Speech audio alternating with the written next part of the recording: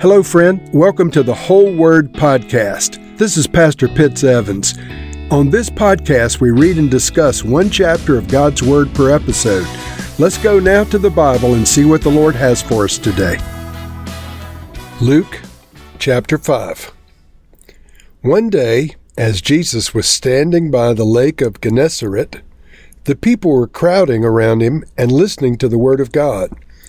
He saw at the water's edge 2 boats, left there by fishermen who were washing their nets. He got into one of the boats, the one belonging to Simon, and asked him to put out a little ways from the shore.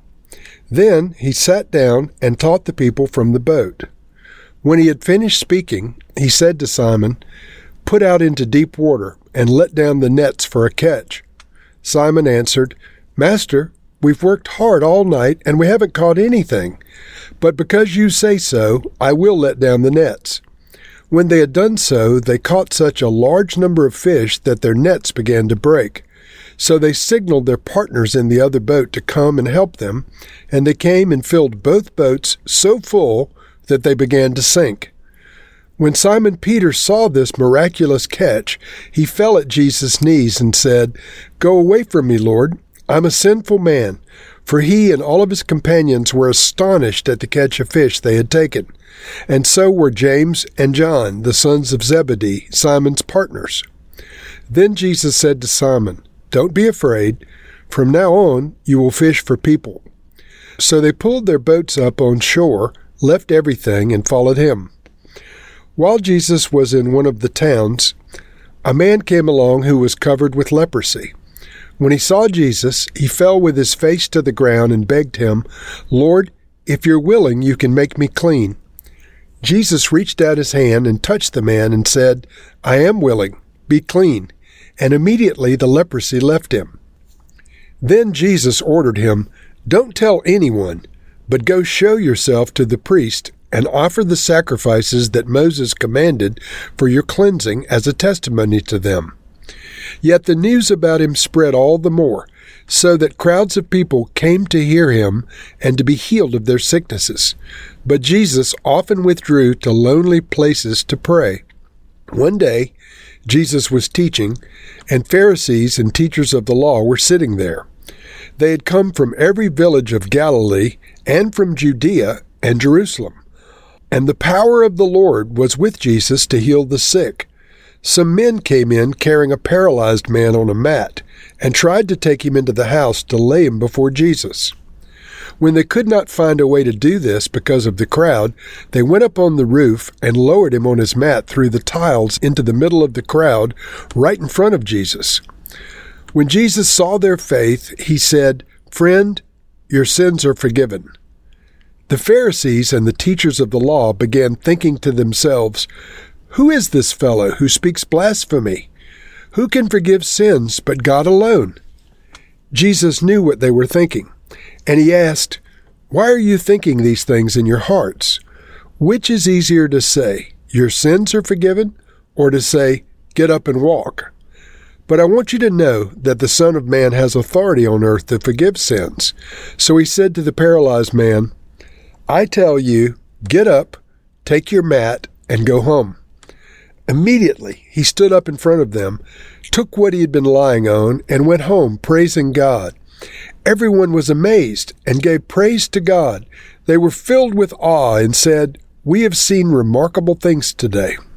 After this, Jesus went out and saw a tax collector by the name of Levi sitting at his tax booth.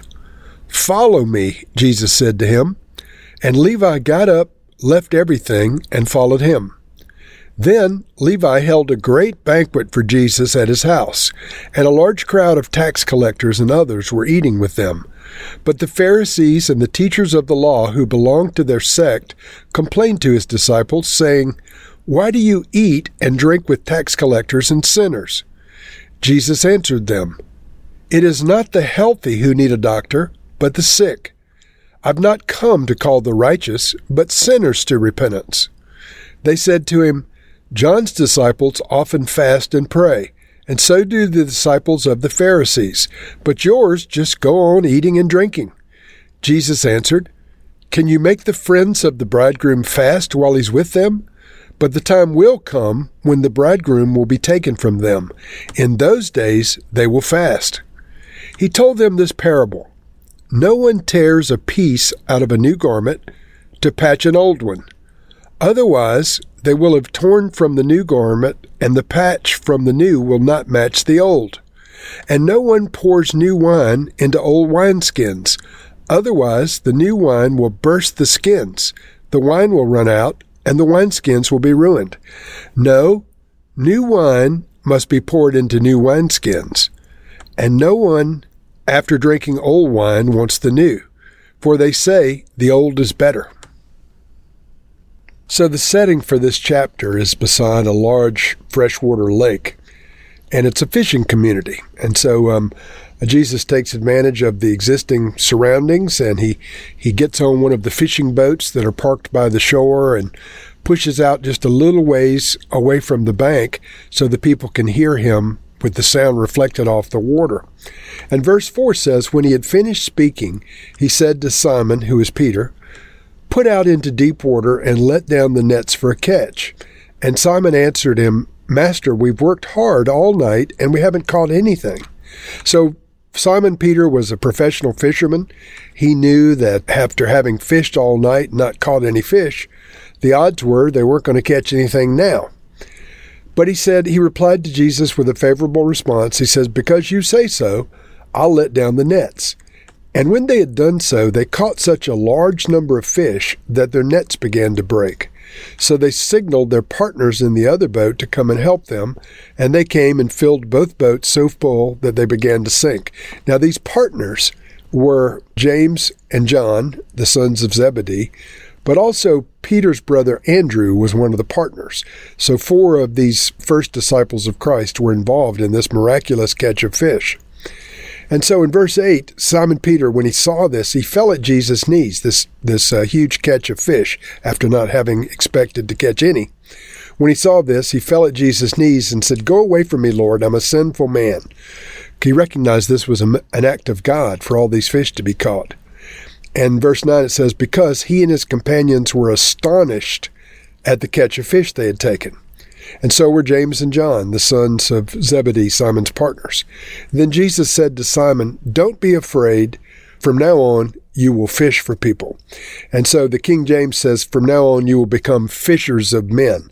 So these early disciples were shown a living parable in a huge catch of fish, and Jesus compared that to the ministry that they would have in spreading the gospel, and they would fish for men in this way, just like they had fished for fish.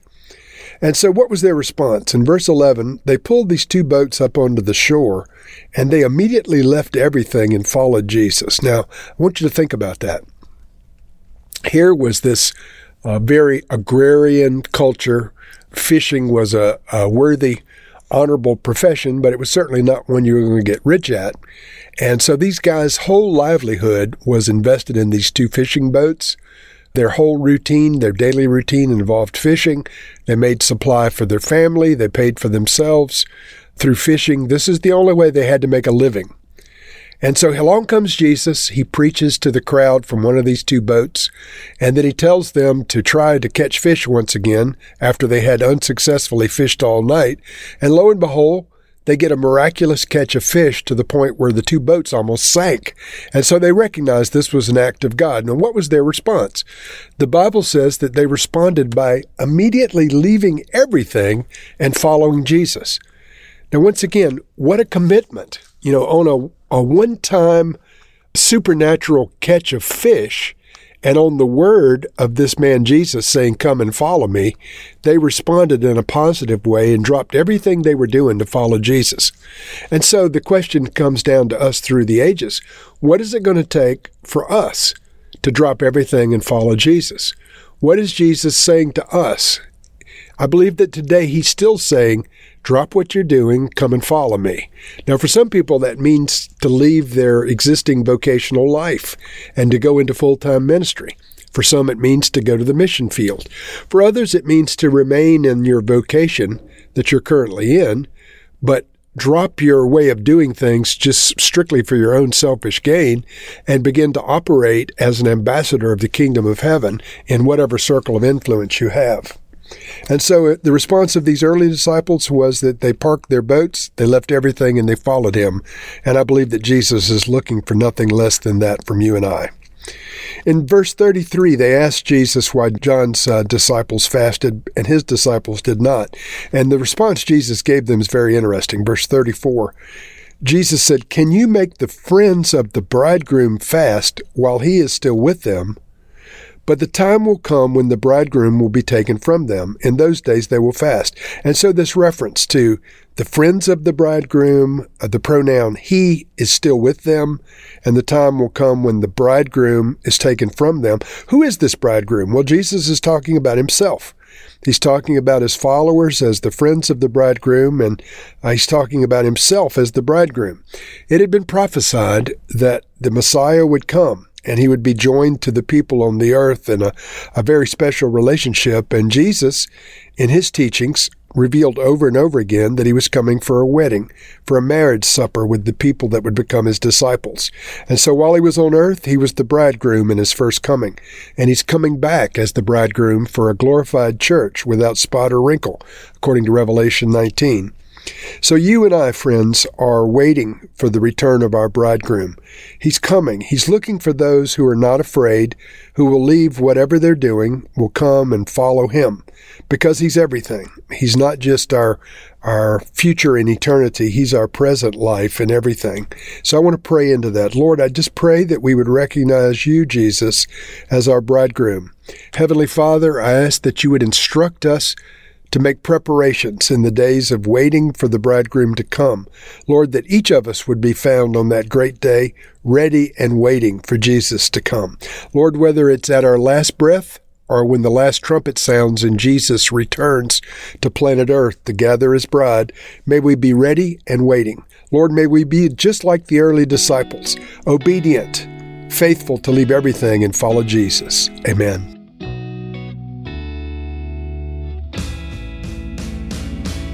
Thank you for listening to this episode of The Whole Word. It was brought to you by Whole Word Fellowship and the Northern Virginia House of Prayer. If you were encouraged, please share our podcast with your friends. We'd also appreciate it if you'd hit subscribe in your favorite podcast app and take a few moments to write a review. If you'd like more information on our church and our ministry, you can go to wholeword.net or wholewordpodcast.com for more information. Thank you again, and may the Lord Jesus bless you today and always.